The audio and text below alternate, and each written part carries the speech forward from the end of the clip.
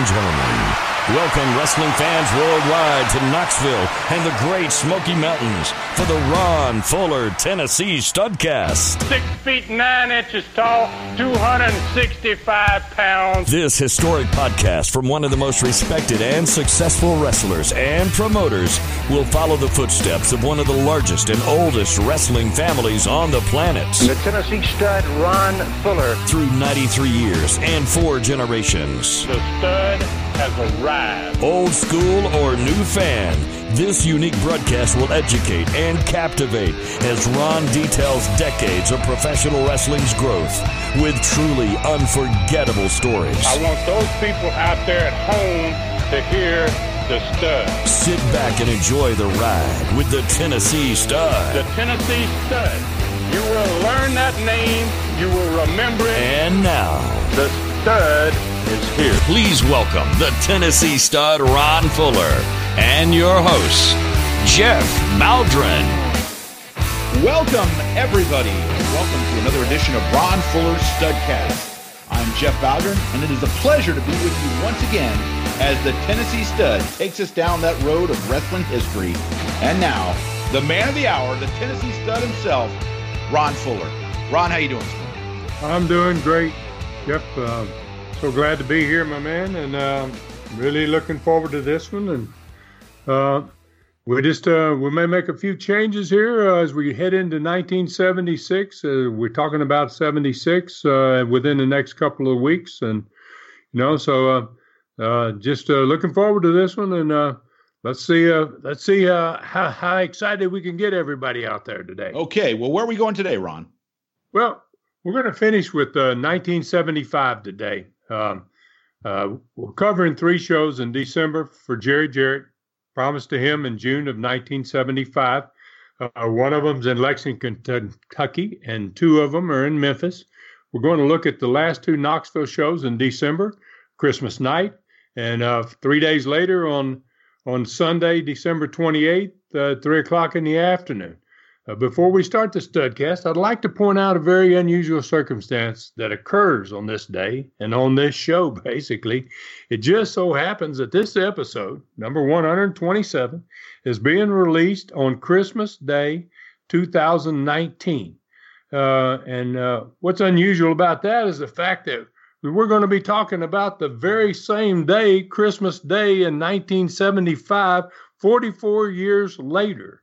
So, I couldn't have set that up if I'd have tried my best, but it's pretty amazing. Ron, you are a good booker. I think you planned it that way, didn't you? Yeah, well, maybe I did. It's just if I didn't, it's like when you're a booker, you never know whether you're going to get it right or not. And so this time I seemed to get it right for whatever reason.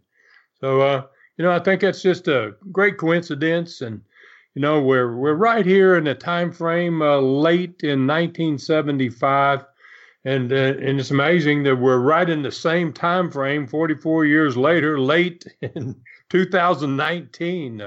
So yeah, let's just go right ahead and jump into it if you're ready, my man. Let's begin with the 3 shows I worked for Jerry Jarrett in December of 1975. I'd promised him I was going to work 9 shows for him when I dropped the Southern Heavyweight Championship on the Mongolian Stomper, June 23rd, 1975 in Memphis. He used one of those shows in the first 5 days. He put me into Chattanooga, Tennessee on June 28th, and there again, I lost the Stomper again, put him over again because, Jared had done really good by me, and I wanted to do good by him. Because I was having to get out at that particular point.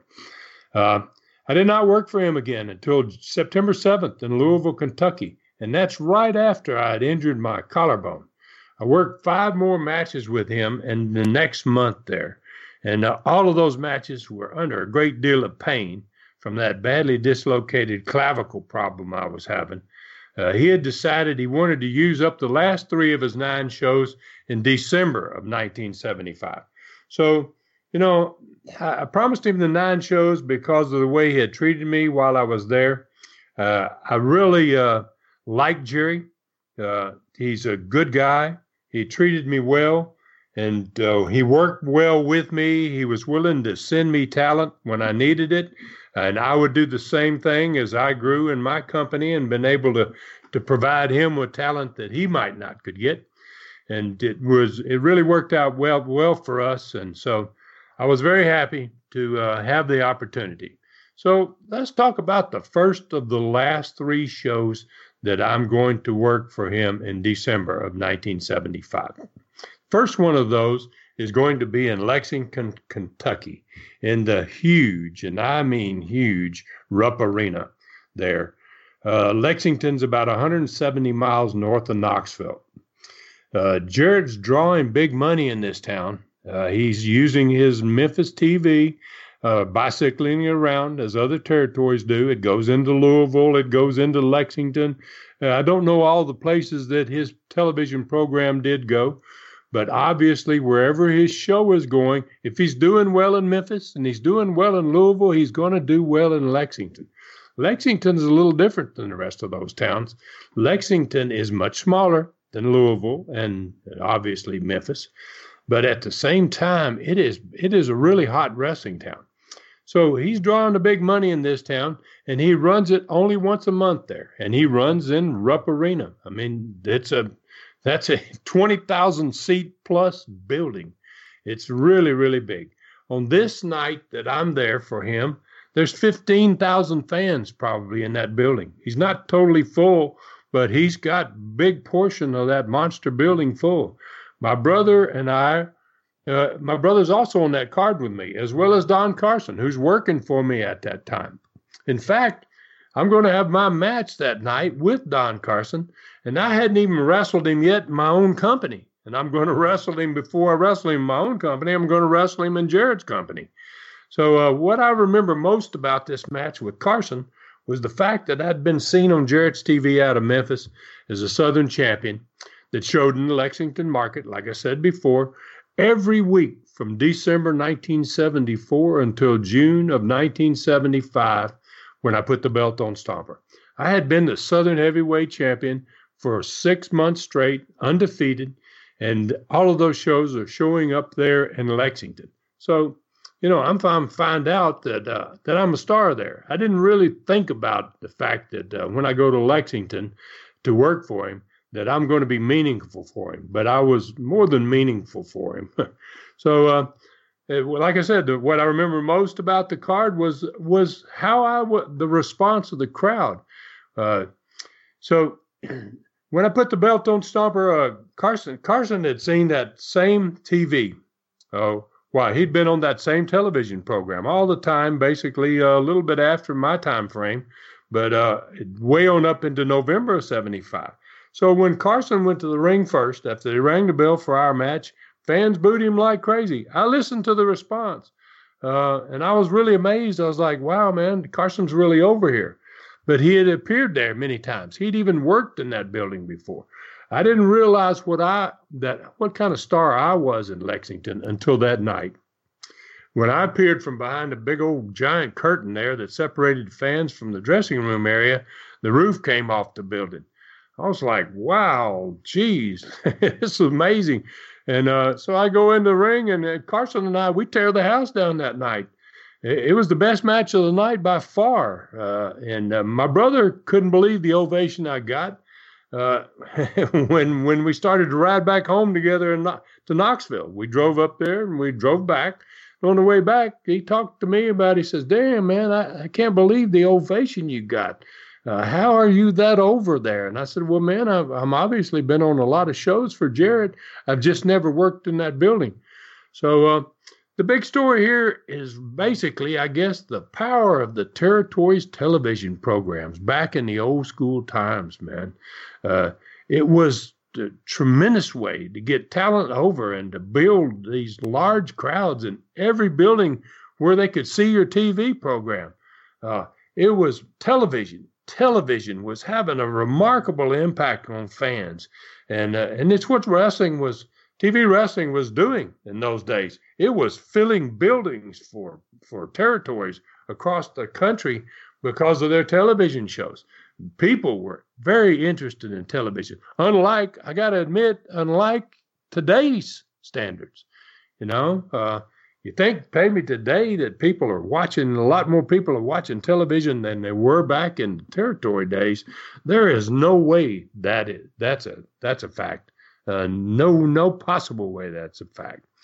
I finished my commitment to Jarrett on the last two shows in Memphis on December 15th and the 21st of 1975.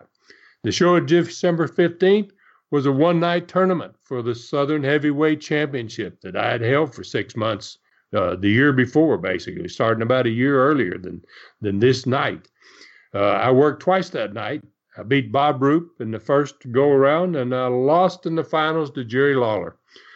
Jarrett put me up against the champion Lawler the following Monday night again, as I came back for a rematch, and this time it was for the Southern title. Both crowds in Memphis were over 10,000. Gosh, and this is in December. Tremendous houses for that time of year. I was moving away from wrestling for other companies in order to totally focus on building my own company at this time frame. In fact, I'm moving away so fast that I've looked up my record of all the places that I wrestled, and I found out that in 1976, I'm only going to work for Jerry Jarrett 2 times. I'm only going to work 2 times in St. Louis for Sam Muchnick. I'm going to work 1 show in Amarillo, Texas for the Funks, and every other match I have in 1976 is going to be with my own company, Southeastern Wrestling. And I'm going to follow this path for much of the rest of my career. Ron, let me ask you a question. Here you discuss working with Jerry Jarrett, and both you and Jerry are, what I consider to be Hall of Fame caliber promoters, just long histories of doing a great job. Tell me what you think as you reflect back when you worked for Jerry Jarrett, what you thought the similarities in promoting style that you had with him, and what were some differences where, as you're a talent in the dressing room and you hear he's doing something and you go, I don't think I would have gone that way. So tell me the differences and the similarities between you and Jerry Jarrett as promoters. Well, I think the similarities is we both had a same style of booking. We wanted to have good crews from top to bottom.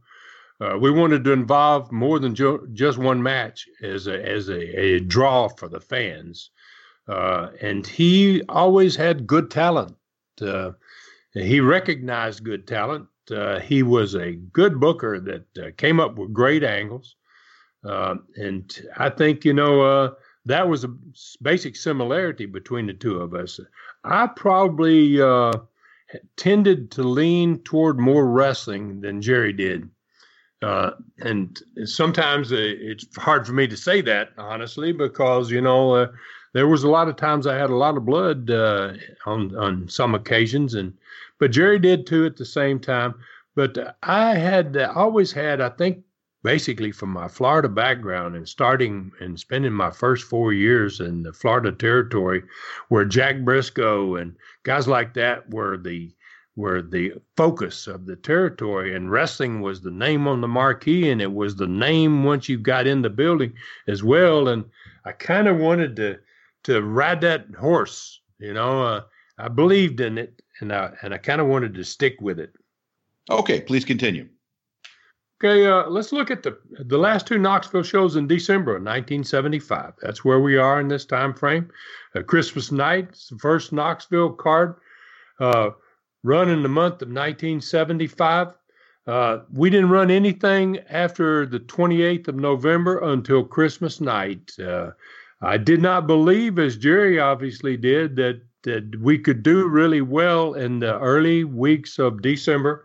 It was only my second December as a promoter and owner. And the first December was very difficult for me to draw. And it made me think that the second one was going to be just as hard. Yeah, I could have maybe gone ahead and run those towns. But I really wanted to focus on small towns during the month of December. I had all these towns ready to go, and I didn't have the nights for them. And I said, man, I want to hit all these little spot shows that I have arranged and ready to go. and see if I can't pop them some. I was able to put better cards in those spot shows than I would have been had I run Knoxville in the same week. So that made some sense, I thought. So we come back there on Christmas night. I did not run in Christmas night in 1974. It was the first Christmas after I bought Knoxville. To be honest, I didn't know that John Cosenza had ever run there on Christmas, and I found out later that he had run on Christmas night.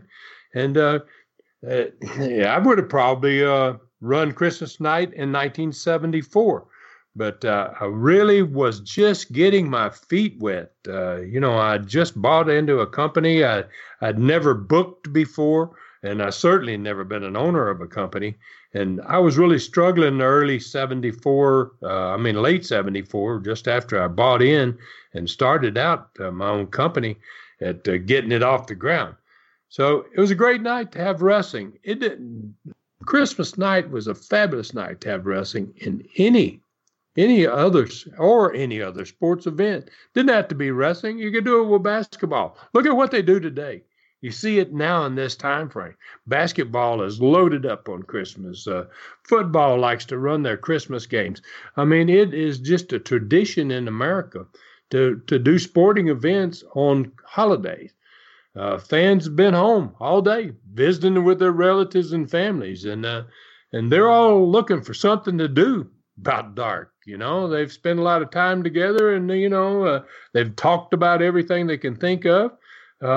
It just seems like it makes sense to go out and buy a ticket into an event, take your family and take your friends and enjoy that favorite sport you have. And it's kind of like the perfect way to end the day together, a big Christmas day. So I took advantage of that as best I could. This was the Knoxville Christmas card on Thursday night, December 25th, 1975. It's not on the traditional Friday night. It's on Thursday night, but it's Christmas. So, it's going to do better than a Friday will. The only problem with running on Christmas was usually getting enough wrestlers willing to work for you on Christmas night. Opening match that night was Dennis Hall versus Bill Bowman. My grandfather's brother, Lester Welch's two sons, were making their first appearance in Southeastern against Jerry Myatt and Tony Peters. It was the first night of the Southeastern Heavyweight Championship tournament that would, within the next 6 weeks, decide who is the Southeastern Heavyweight Champion. There were 2 tournament matches that night. And when you lost any tournament match, you were automatically out of the tournament, unless there was some type of double disqualification, something funky happened that would cause you to maybe give people another opportunity. Fan favorite Jimmy Golden is returning that night after being gone for more than 4 months, and he's in the first tournament match of Southeastern history for the belt, for the new belt, against Tiny York. There's a second Southeastern Championship tournament match on that card. It's my brother, Robert, against Don Carson. The main event was me and Ron Wright taking on Norvell Austin and Big Butch Malone, managed by General Homer Odell. They are champions at this point, but they are not defending their championship against us. Let's talk a little bit about the TV of Saturday, December 20th. And the 2 that were prior to that, because there's no wrestling in Knoxville, we had 3 television programs to build for Christmas night. It opened up with Jimmy Golden's return. So I'm just going to talk about the third TV right before Christmas night, Saturday, December 20th. It's the key program to advertise and promote the Christmas night event. Jimmy Golden's return to Southeastern, as mentioned, getting a win over the former Inferno, Rocky Smith, with a beautiful drop kick off the top rope in the first match of that card, of that television program. And a fantastic instant replay of it. Gosh almighty, man. He was so high when he came off the top rope that it looked like he almost missed. He almost went over his head with both feet. But he did connect with one of them, and it was really impressive. Jimmy did the interview after getting after this match, and he's welcomed back obviously by Les Thatcher to the set. The fans applaud his return, and Jimmy jumped on the Southeastern tournament right away. He talked about coming back, especially for the tournament. How his first opponent, Tiny York, was a really tough wrestler, and he could see how this tournament was going to be a very difficult one to win because the talent here at that point was much better than it was when he left there 4 months earlier, which it certainly was. I mean, I kept trying to improve constantly the talent for 5 years straight, not just for 5 months. Les threw the interview to Studio 3 to Tiny York. York was a good talent in the ring and a pretty darn good talker. He bragged about winning it all and the brand new beautiful Southeastern belt. When the camera returned to the set, Les had that new belt sitting in front of him and Golan. The belt was made by one of the best wrestling belt makers of all time, Reggie Parks. I don't know if y'all are familiar with him, but he was a master wrestling belt maker. And he would do most of the belts for Southeastern, Continental, and my USA Wrestling over the next 13 years. I really loved his work, and I liked it. I wanted to stay with him, and I never saw any belts that I felt looked better than what we had.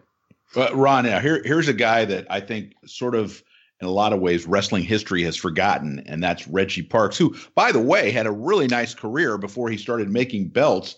But he was a guy that crossed all sort of promotional lines because I don't know that there are any promotions that didn't reach out to Reg because that's how well thought of he was as a belt maker. Yeah. I thought he was one of the best. I thought he was the best. You know, I was out to get my belts made by the best, and I lucked out, and I started getting them made pretty early. This first one was Southeastern, was made for him, and he made belts for me, like I said, for 13 years. So what was the way you approached it? Like, did you give him a basic thought process of, okay, this is what I would like it to look like, or did he come up with a design and present it to you? I never suggested anything to Reg. You know, I said, this company is named Southeastern. This is going to be the heavyweight champion. Roll with it, Reggie. You know, and gosh, he would send me these photos and pictures of it. And, you know, and then I could make recommendations one way or another. But as far as, you know, trying to lead him into making something that I wanted to see what he wanted because he was so good at it. Okay. And as you say, Jeff, you're right. He did have a tremendous wrestling career. He wasn't just a belt maker, that's for sure. Absolutely. Okay, the next match. Yeah, the second match was another tag team match, never before seen on Southeastern Wrestling. Another team that had never been seen there. It was two more members of the huge wrestling, the Welch wrestling family, my own family, Jack and Roy Lee Welch, against Jerry Myatt and newcomer Tiny York.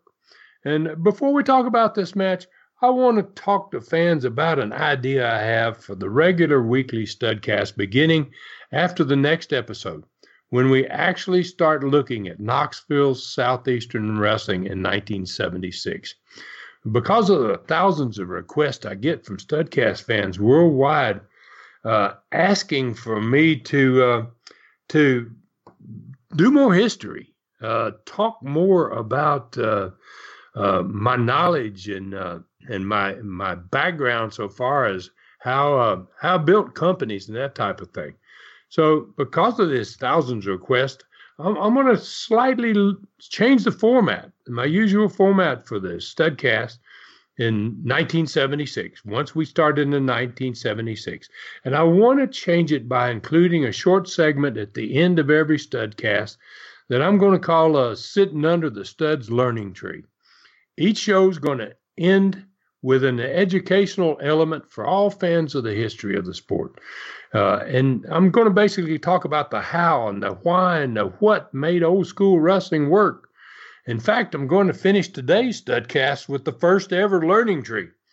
Based segment today is going to be based upon this tag team of the Welches, Jack and Roy Lee Welch, and how they and their father fit into wrestling history, especially how it pertains to Florida wrestling, the Florida wrestling territory in particular.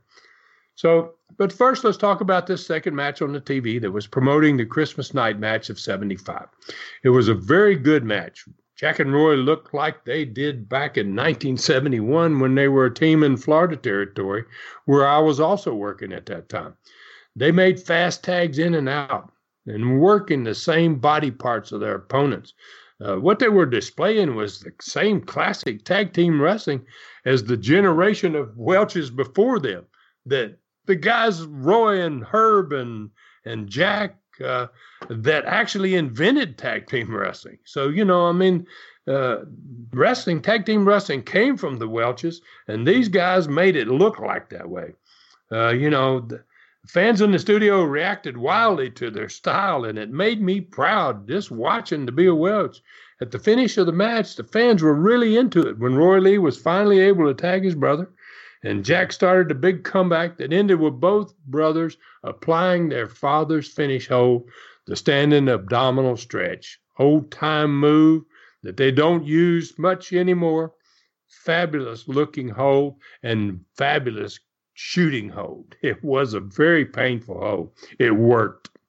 Both opponents submitted quickly, and the studio audience fell in love with this new team in their very first Southeastern victory. They went straight to the set with Les after he'd shown the instant replay, and he called for the 2-minute break. After the break, Les welcomed them to Southeastern Wrestling, and being the consummate professional, brought to everyone's attention the fact that they had just acquired their victory with their father's, Lester Welch's, favorite finishing move. Les knew it because he'd been beat by Lester many times with that same move. Les also pointed out to fans that Lester had been a huge star, along with his brothers Roy in East Tennessee for more than 40 years. So, it gave those guys credence. It gave them some notoriety right off the bat because of their name and because of who had been there before them.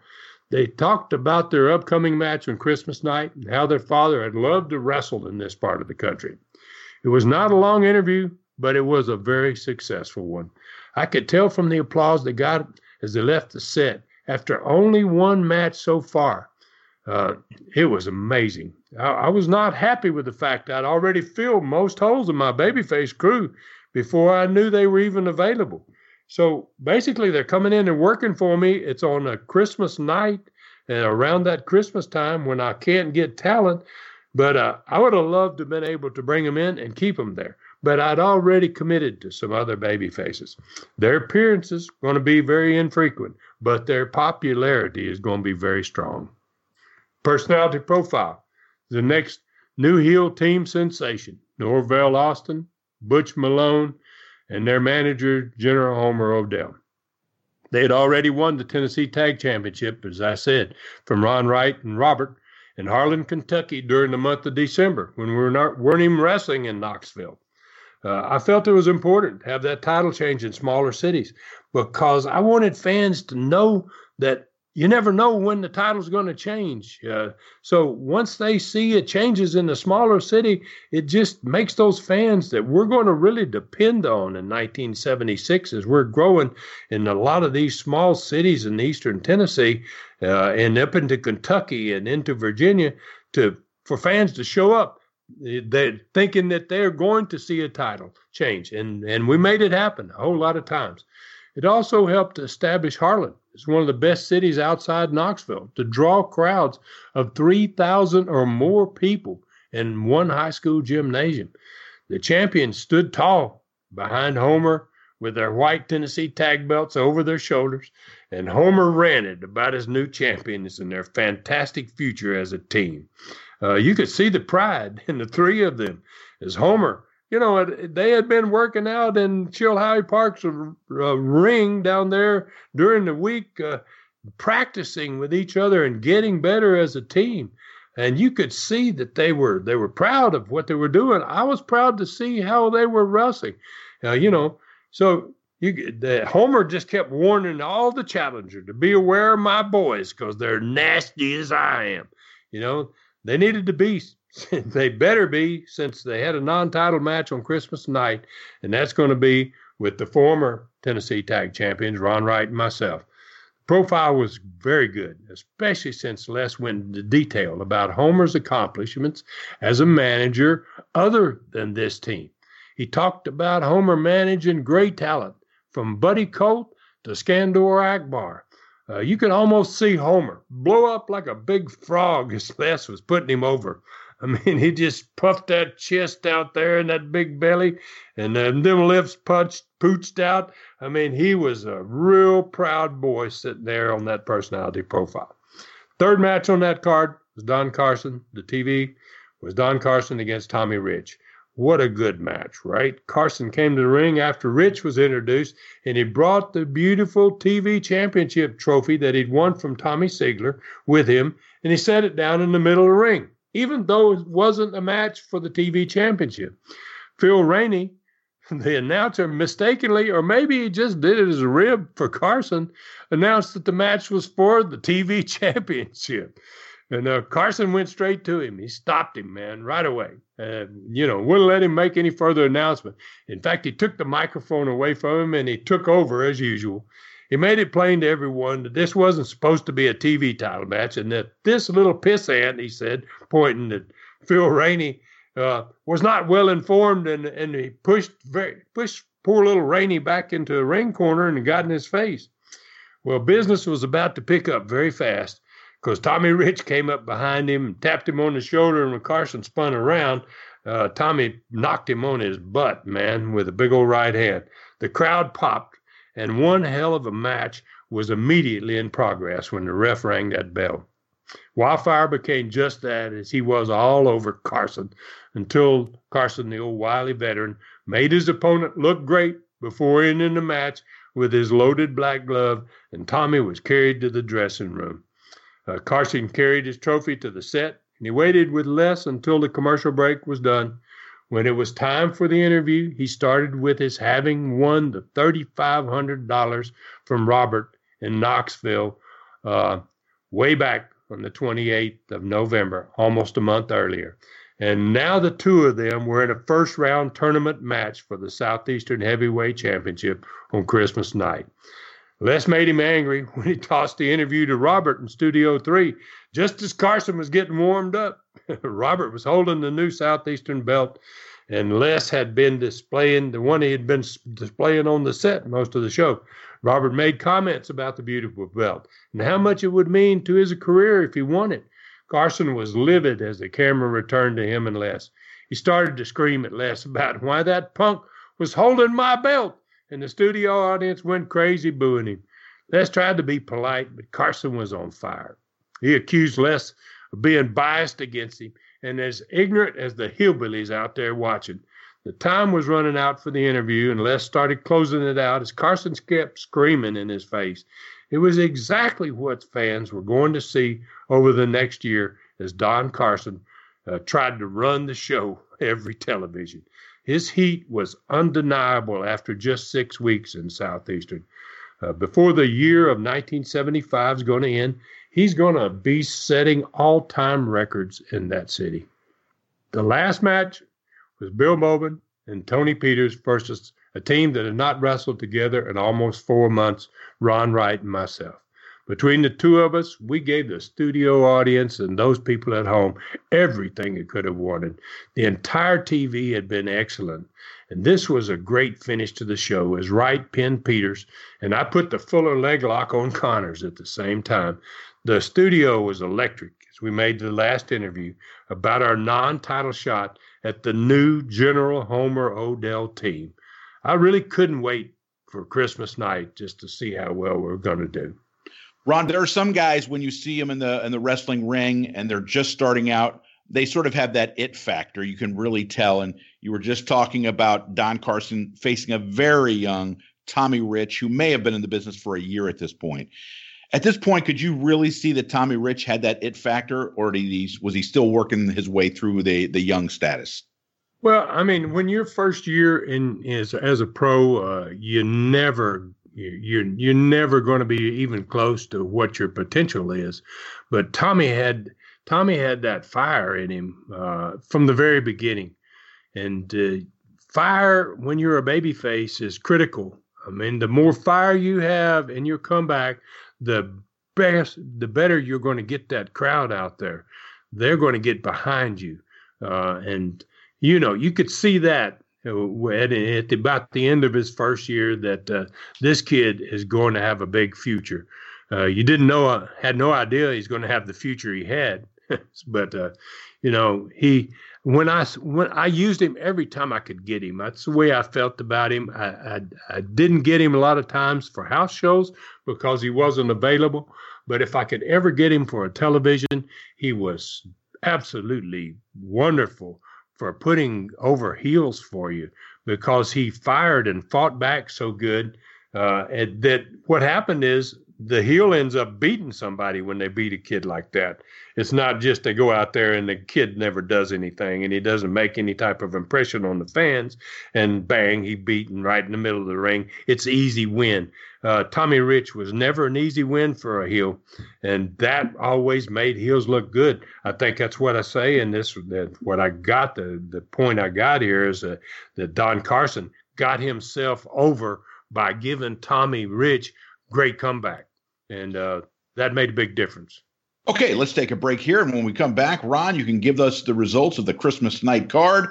We now join David Summers for some words about the fantastic new Exotic Adrian Street Super Studcast. The entire globe is fascinated with the strange wrestler from Wales. The Stud has done some unique Super Studcasts, but never one like this at tnstud.com or patreon.com/studcast. If you're a true fan of the sport and looking for a wrestler that is old school and different, then look no further than Super Studcast number 24, featuring Exotic Adrian Street, the most unusual performer ever to don tights or a gown. He was a shooter, feared by other wrestlers, never knowing if he was going to hurt them or kiss them. No matter who your favorite wrestler was, he had to respect a little man from Wales that won titles all over the world. The Christmas season is perfect for this 3-hour ride with the Stud into the unbelievable life of this unique human being. Remarkable Part 1 is now available, and the story continues with Adrian again in Part 2, available on New Year's Eve at tnstud.com or patreon.com/studcast. Only $2.99. Saddle up for a super ride into wrestling history. Okay, Ron. So what were the results of Christmas night 1975? Dennis Hall beat Bill Bowman.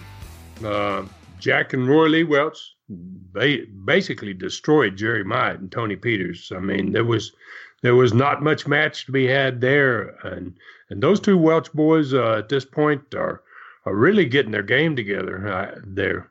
And we'll talk a little bit later in the show about what's actually happening in their lives during this time frame, which is pretty remarkable. They have not been in wrestling for a while. Jimmy Golden won the first Southeastern Wrestling Heavyweight Championship tournament match against Tiny York. Don Carson and Robert were both disqualified, but because they were both disqualified, they were able to compete again in the tournament because of a disqualification. Ron Wright and I won the non-title match for the Tennessee Tag Championship from the champions Norvell Austin and Butch Malone, managed by Homer Odell. It was a great match. Fans really got into it. They loved the fact that we won the match, and that obviously is going to lead to a title match, as most wins like that over with non-title matches turn into title matches soon. The crowd was about 3,200 fans. That was just about entirely full old Jacobs buildings. It was called the Jacobs Building at Chilhowie Park. And that's after I kept adding seats everywhere I could in that building. I'm just about to the absolute capacity of the building, and it's at 3,200 fans that night. The gross house was $9,600. The total payroll was about $2,700. The bottom 7 guys on the card, Hall and Bowman, Myatt, Peters, the 2 Welch brothers, and the referee got $130 each. Golden and York got $150, and Wright and Austin, Malone, Homer, Robert, Carson, and myself, and I did take a payoff on this one, got $200 each. Not a bad night. We're somewhat limited by the building, but the building did not sell out. We did not turn people away. I considered it to be a pretty successful evening. 4 days later, on Sunday, December 28th, at 3 o'clock in the afternoon, we're going to be back in that same building again. We could only do that because we had the TV show of Saturday, December 27th, to advertise this house show the following afternoon. This was the card for that Sunday afternoon, which is going to be December 28th, 3 o'clock in the afternoon in the Chilhowie Park building. Rocky Smith is going to wrestle in the first match against Jerry Myatt. Robert Fuller is going to wrestle Tony York. Jack and Roy Lee Welch are going to wrestle against the returning superstars, which they had made a tremendous impression a few weeks earlier with another one of my relatives, Bobby Fields, who came out of the Gulf Coast territory. And I just want to take a second to announce that a couple of weeks ago, I thought I had established who the superstars were because I couldn't remember their names. But I was wrong about that. And the gentleman out of Knoxville, Tennessee, reminded me on social media of exactly who they were. And as soon as he told me this, it jogged my memory, and I was like, oh, heck, how could I have forgotten it? They were both great friends with Don Carson. They lived in the same complex in Knoxville with him. And the gentleman that contacted me lived in that same complex. They were a great team, as I'd remembered them. I remembered them being a great team, and I apologized to them that I didn't remember who they were. But this team actually was Dick Dunn, a former partner of Don Carson, and Dick Dunn's partner was none other than the Alabama Wonder, man. I'd have to call him Leon Tarzan Baxter. So Dick Dunn and Tarzan Baxter were the superstars for me. And Carson and Dunn had great history together. My very first match I ever wrestled was against that team, Dick Dunn, Don Carson. And the other guy, Dick Dunn was trained by my father in the late 50s. And the other guy, Tarzan Baxter, was also trained by my father in the late 50s. And they were both from L.A. And I don't mean Los Angeles. I mean they were from lower Alabama. And these guys could go. I'm telling you, both these guys could not only shoot, but they were great workers in the ring.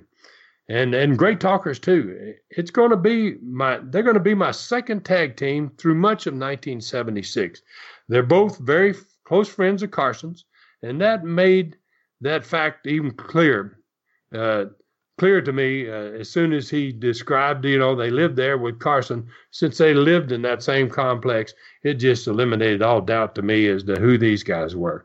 Fourth match was another Southeastern Championship tournament match with Jimmy Golden versus Don Carson. The main event was a return tag match, this time for the Tennessee Tag Championship, with the champions Norvell Austin and Butch Malone, managed by General Homer Odell, defending their titles this time against me and Ron Wright. We're looking forward to that one. We know that that's going to be a tremendous match. Ron, can I jump in here? Yeah, sure. Go ahead. Okay. First of all, I want to apologize for giving out false information last week about the actual identity of the superstars. That's on me. I apologize. I did want to ask you a question. Going back to, you were talking about the very top of that, or the bottom of the card, when you had Rocky Smith versus Jerry Myatt. Now, my question to you was regarding Rocky Smith. Rocky Smith, as you mentioned, was a part of a tag team called the Infernos, who were a really good team. So as a promoter, when you start up a promotion, you bring in Rocky Smith, a guy that's obviously had some history in the industry, but you really aren't planning on putting him anywhere on top. He's going to be a guy on, let's just say, the lower part of the card. Okay. How do you, as a promoter, make the guy who's now at the point in his career where he's no longer going to be main eventing, how do you let him know that you want him as a talent, but you're never going to be in a position where he's going to be main eventing for you? Well, that's a really good question. And under other circumstances, it would have been very, very difficult. But Rocky just happened to have been older, and he had retired in Johnson City, Tennessee.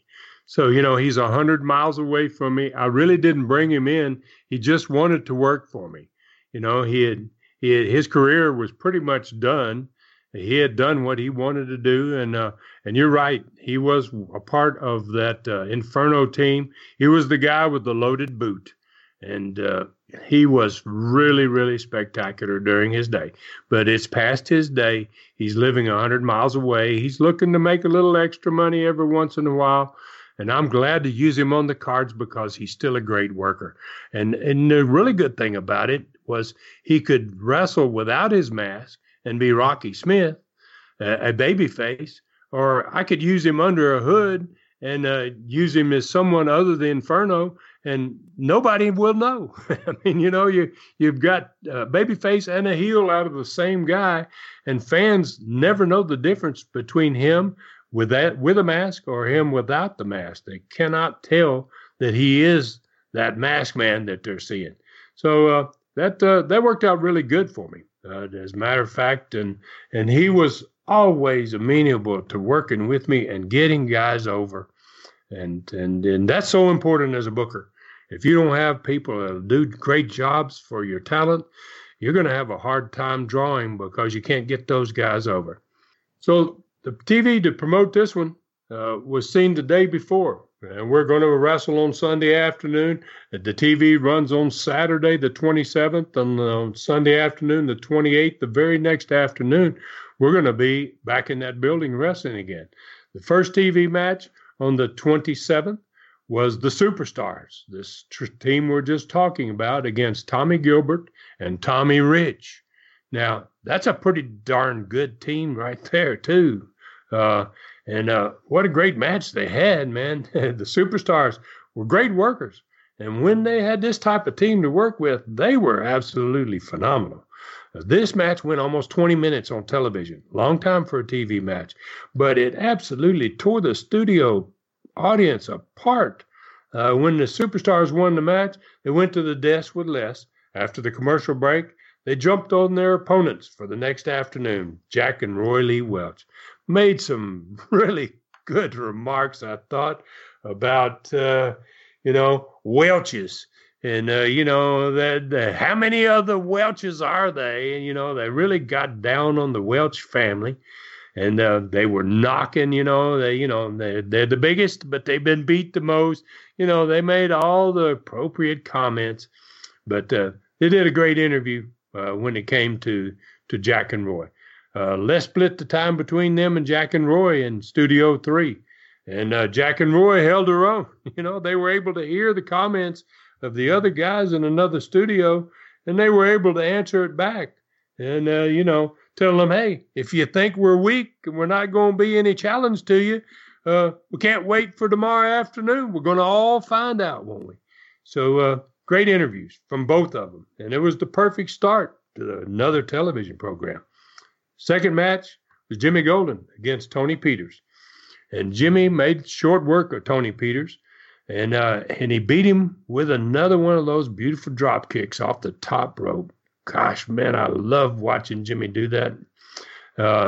And then before he joined Robert, after his win, that big drop kick, they showed the instant replay. He goes to the set, and Rob's there waiting for him. And they talk about his second Southeastern. Rob talks about his second Southeastern Championship tournament match after another challenger had won his first tournament match, Don Carson. So it was the only tournament match on the card that week. Jimmy was excited because he's in that match. Rob is not in this match against Carson. Rob's going to have another opportunity as well because him and Carson have been disqualified. But Jimmy's got that shot at Carson, and Rob's just really excited for him and wishing him well. And it was a great interview. They talked about it. Then Rob got touched on his match with Tiny York. But the emphasis was on this Southeastern Championship tournament and that match between Jimmy Golden and Don Carson. Personality profile was the other new team in Southeastern Wrestling, the Superstars. Now, Les took them back via video to the last Knoxville match one of them had on November 28, 1975, which was about a month earlier, and there was only one superstar in the territory at that time. And that superstar was wrestling against Bobby Fields. They'd had a bloody encounter on TV, a bloody encounter in the Coliseum, and then they've got a match head-to-head, the one superstar against Bobby Fields. And for the first time ever at the end of that match, a second superstar arrives at the ring, and it shows him joining his partner illegally, obviously, to really destroy Bobby Fields that night. They left Bobby laying. I mean, they beat the hell out of him. And they were pretty tough guys. I mean, Tarzan Baxter was really a tough guy, and worked real stiff and close. So they hurt Bobby a little bit, and he was still injured a month later. And the fact that the superstars knew about, and they bragged about it. We hurt this guy, and he's still not in the ring. And Les had a hard time discussing their lifestyle and the normal things that he would discuss in a personality profile, because they wanted to focus on Bobby Fields, and who had oddly enough been an opponent of both of theirs for years in the Gulf Coast territory, where all three of them called home.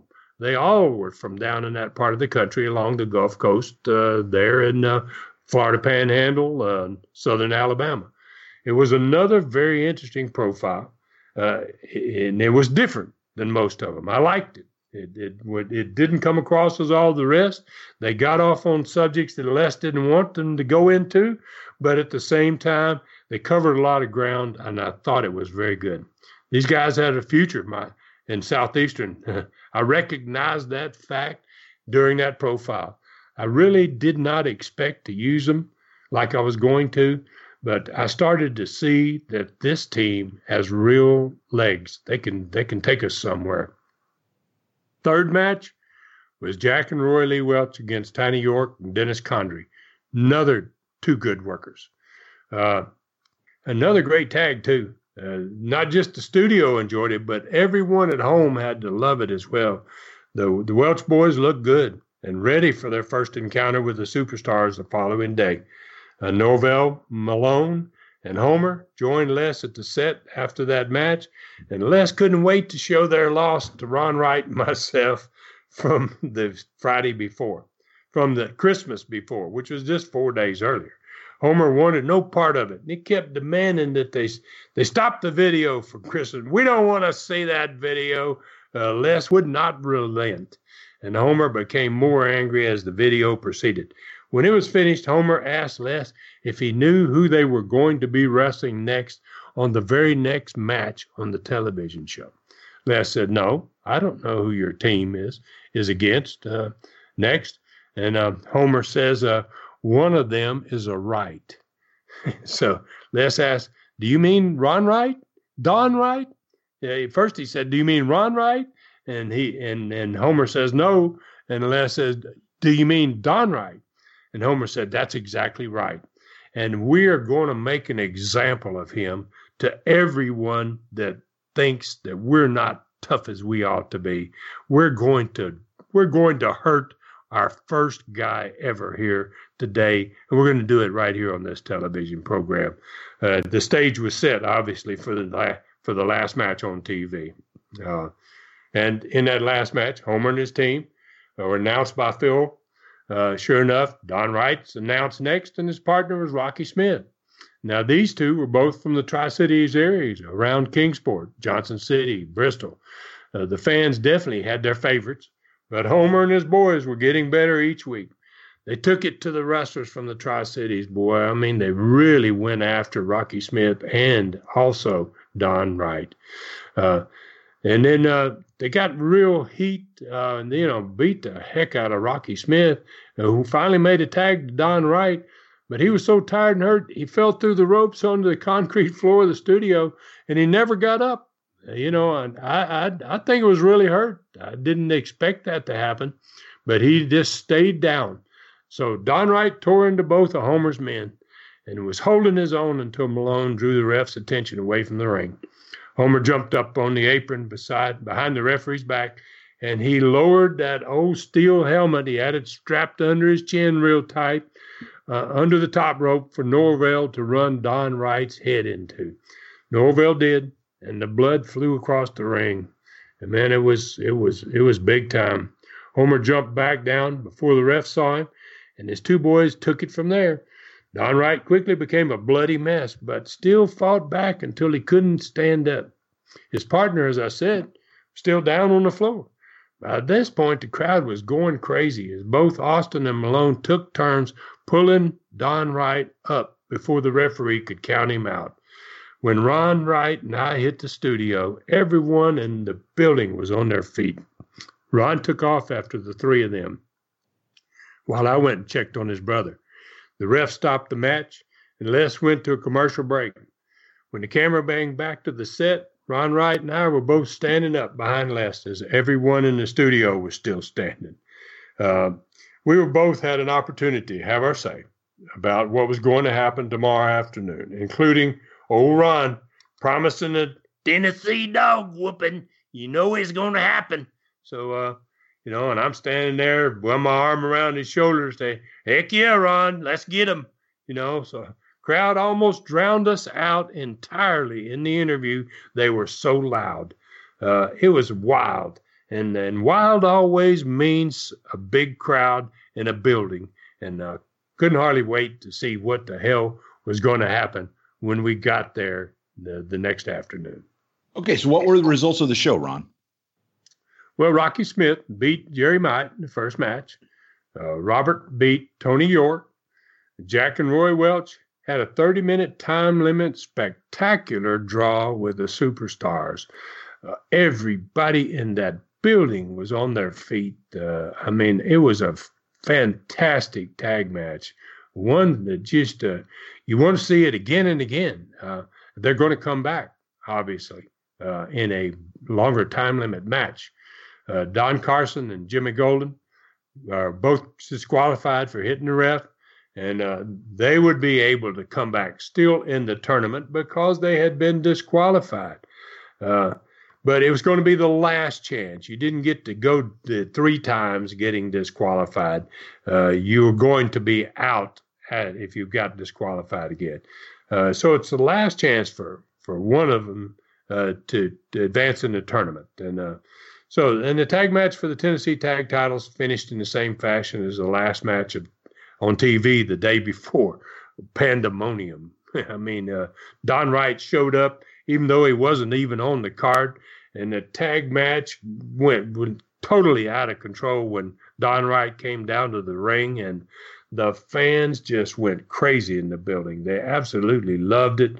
It was kind of like what they had seen for years and years, that old blood and guts that was there when I came to Knoxville, and they got a lot of that in this particular tag match. How was the crowd, and what were the payoffs? Well, the crowd was almost identical to the Christmas crowd, around 3,200 people, full. Not turn away, but full. Gross house was pretty much exactly the same, about 96, close to 10,000. And payoffs were 2,700 again. The bottom 7 guys, Jack and Roy Welch, the superstars, Smith and Myatt, and the ref got 130 each. Robert and York got 150, and Golden and Carson and Wright and Austin, Malone, Homer, and I took another payoff myself. We all got 200 each. And as I mentioned earlier in the show today, I want to introduce a new segment to all the Studcast fans that I will be regularly doing each episode as we enter Southeastern's 1976. That's going to be after the next program. That we're going to be doing these on a weekly basis. And this will be the first ever one that I'm about to do that I call Sitting Under the Studs Learning Tree. And I hope everybody's going to enjoy this one. We're going to talk a little bit today. I'm going to do this one by introducing some very unusual history between the Florida Territory and our Southeastern Territory in Pensacola in the 80s. I'm going to tie in Lester Welch's part of the family with the Florida Territory, and how Jack and Roy, and especially Jack and I, were related to each other in that Florida territory. Jack and Roy Lee were in the same generation as Robert and Jimmy and I. They'd been trained by their father, Lester, during his years in Florida when Lester owned part of the Florida territory with Eddie Graham. From 1966 until 1971, Lester had a part of that Florida territory, and he had trained his boys there, and they were stars there for a little while. My father traded his Georgia stock, which he owned in this same time frame back in the late 60s into early 70s. He traded his Georgia stock for Lester stock in the Florida territory in 1972. The Atlanta Rustling War started soon after that trade. Lester was then in business with Ann Gunkel and Ray Gunkel. Originally, Ray died from a heart punch, or he died after a match with Ox Baker in Savannah, Georgia.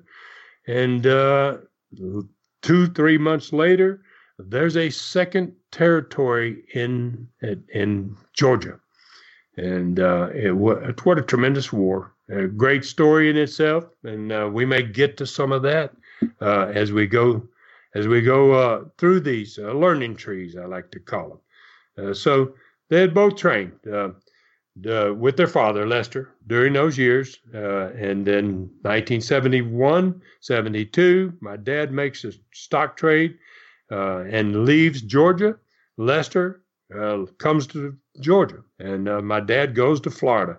They just swapped not just stocks in the company, but they swapped houses and horses and farms, and it was a fabulous swap. Probably no one's ever been around that type of thing happening in which two relatives just decide, I want to get out of Atlanta and to Tampa, and the other one says, I want to get out of Tampa and to Atlanta, and they trade everything. So the Atlanta War starts soon after that trade.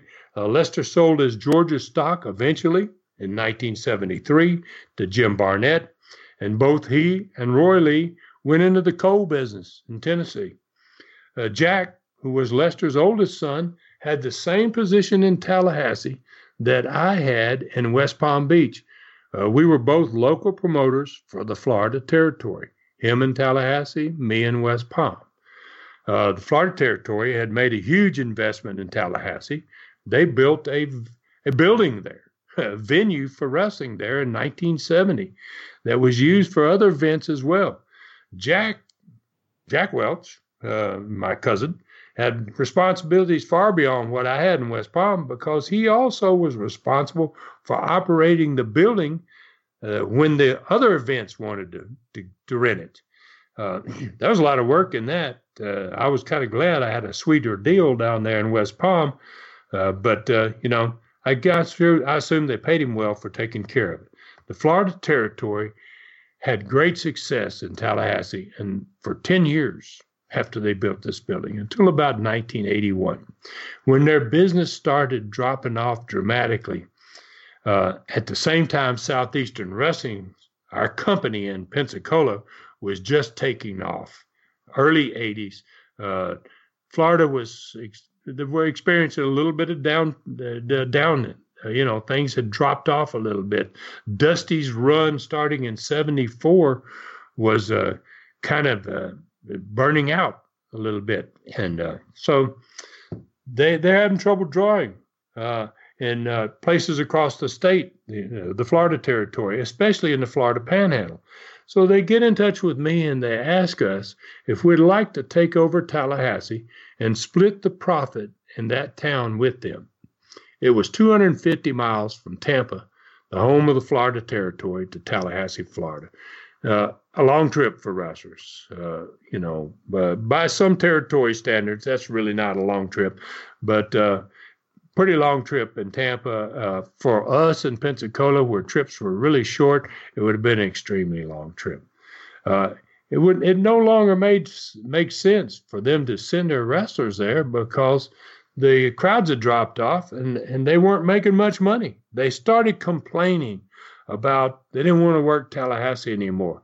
And, you know, then when you looked at the map, we're actually 50 miles closer to Tallahassee than Tampa was. So we replaced their TV show with ours for 3 months. I said, yeah. You know, I talked to my partners and we decided, yes, we'll do this. We still needed big towns at that point. We were looking for one other big town. So we replaced their television show, Florida Championship Wrestling, with 3 months of our Southeastern Wrestling in that market, in that Tallahassee market. Like I said, Dusty's run had been over. You know, at this point, it was beginning to be over, and our future was only beginning. Southeastern and Continental, we were just taking off. There were not a lot of examples of this type of swap between territories. I can tell you that made sense for both of us, for both territories. We continued for almost a year to run Tallahassee, partners with the Florida Territory, until Birmingham, Alabama became available for sale. Birmingham was a perfect fit for Southeastern Wrestling because it was a very good market and bigger market than Tallahassee, considerably bigger. And it was inside the state of Alabama, in which a lot of our towns were during this time frame. When we purchased Birmingham from Nick Gulas in 1981, we dropped our Tallahassee relationship with the Florida Territory. You know, and oddly enough, Jeff, the Florida Territory's TV commentator, Gordon Soley, is going to start doing Continental Wrestling show for us in all places, and of all places, Birmingham in 1985. Well, okay, Ron, as we start to call for the go home here, I'd like to remind everybody that on Facebook, you can like the stud at Ron Fuller, the Tennessee Stud page, and you'll automatically become friends with the legend. On Twitter, he's available at Ron Fuller Welch. We'd like to remind you that Super Studcast number 24 with the exotic Adrian Street is out now and is a great episode. And part 2 will be available on New Year's Eve. Ron, where are we going next week? Before we jump past the exotic one here, I just want to make a couple of comments about that Super Studcast. Wow. I mean, it has just been, fans are just going crazy about it. It's a historical event. It has subject matter in that Super Studcast that I don't think people will find anywhere else on earth. And it is all about a guy who is just a remarkable talent, a remarkable human being, remarkable at what he's able to do, write songs, sing songs, write books, an artist. I mean, in the process of me doing this Super Studcast with Adrian Street, I really learned so much more about Adrian than I ever knew before. And I just encourage fans out there, if you like Super Studcast, this one it's off the charts. 62 years in the business, Ron. That's what Adrian told us. He'd been in the business for 62 years. I was speaking to a friend earlier this week, and I told him, where else are you going to find a Super Studcast where you find someone who talks about Jim Cornette and David Bowie?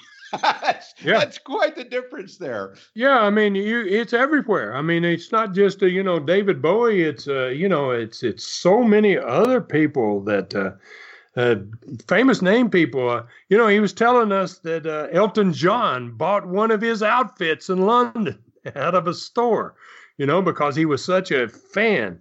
So yeah, if people aren't if they don't know much about Adrian Street, I highly recommend you take a listen to this. You will learn more about the sport of wrestling, especially on 2 continents. I mean, there's a lot of discussion here about Europe, and then he comes to America, and it's just a tremendous Super Studcast, and I just encourage people to do it. Next week, because we are at the very end of 1975, I'm about to roll into Southeastern 1976. Next week's Studcast, before we get to the very first match in 1976, we're going to review 1975 and all the important things that happened in 1975 that led to the phenomenal growth of the company than 1976.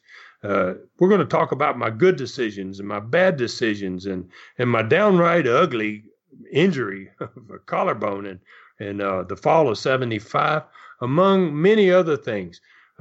It should be a tremendous program for fans that follow along with us. You're going to really like this. We're going to close out 1975 in a great fashion, and we're going to 2 weeks from now start out clean and smooth in 1976. Okay, Ron. Well, as we close out, first of all, I'd like to wish you, the Stud, a Merry Christmas, and also to all our listeners. The Studcast is a production of the Arcadian Vanguard Podcast Network. On behalf of the Tennessee Stud, Ron Fuller, our producer, Luke Hippelman, I am Jeff Bowdern. Next week, the story continues. Thanks for joining us today for this historic Studcast. The true story continues next week. So full Nelson your friends and point them in our direction for another ride with the Tennessee Stud. 1, 2, 3.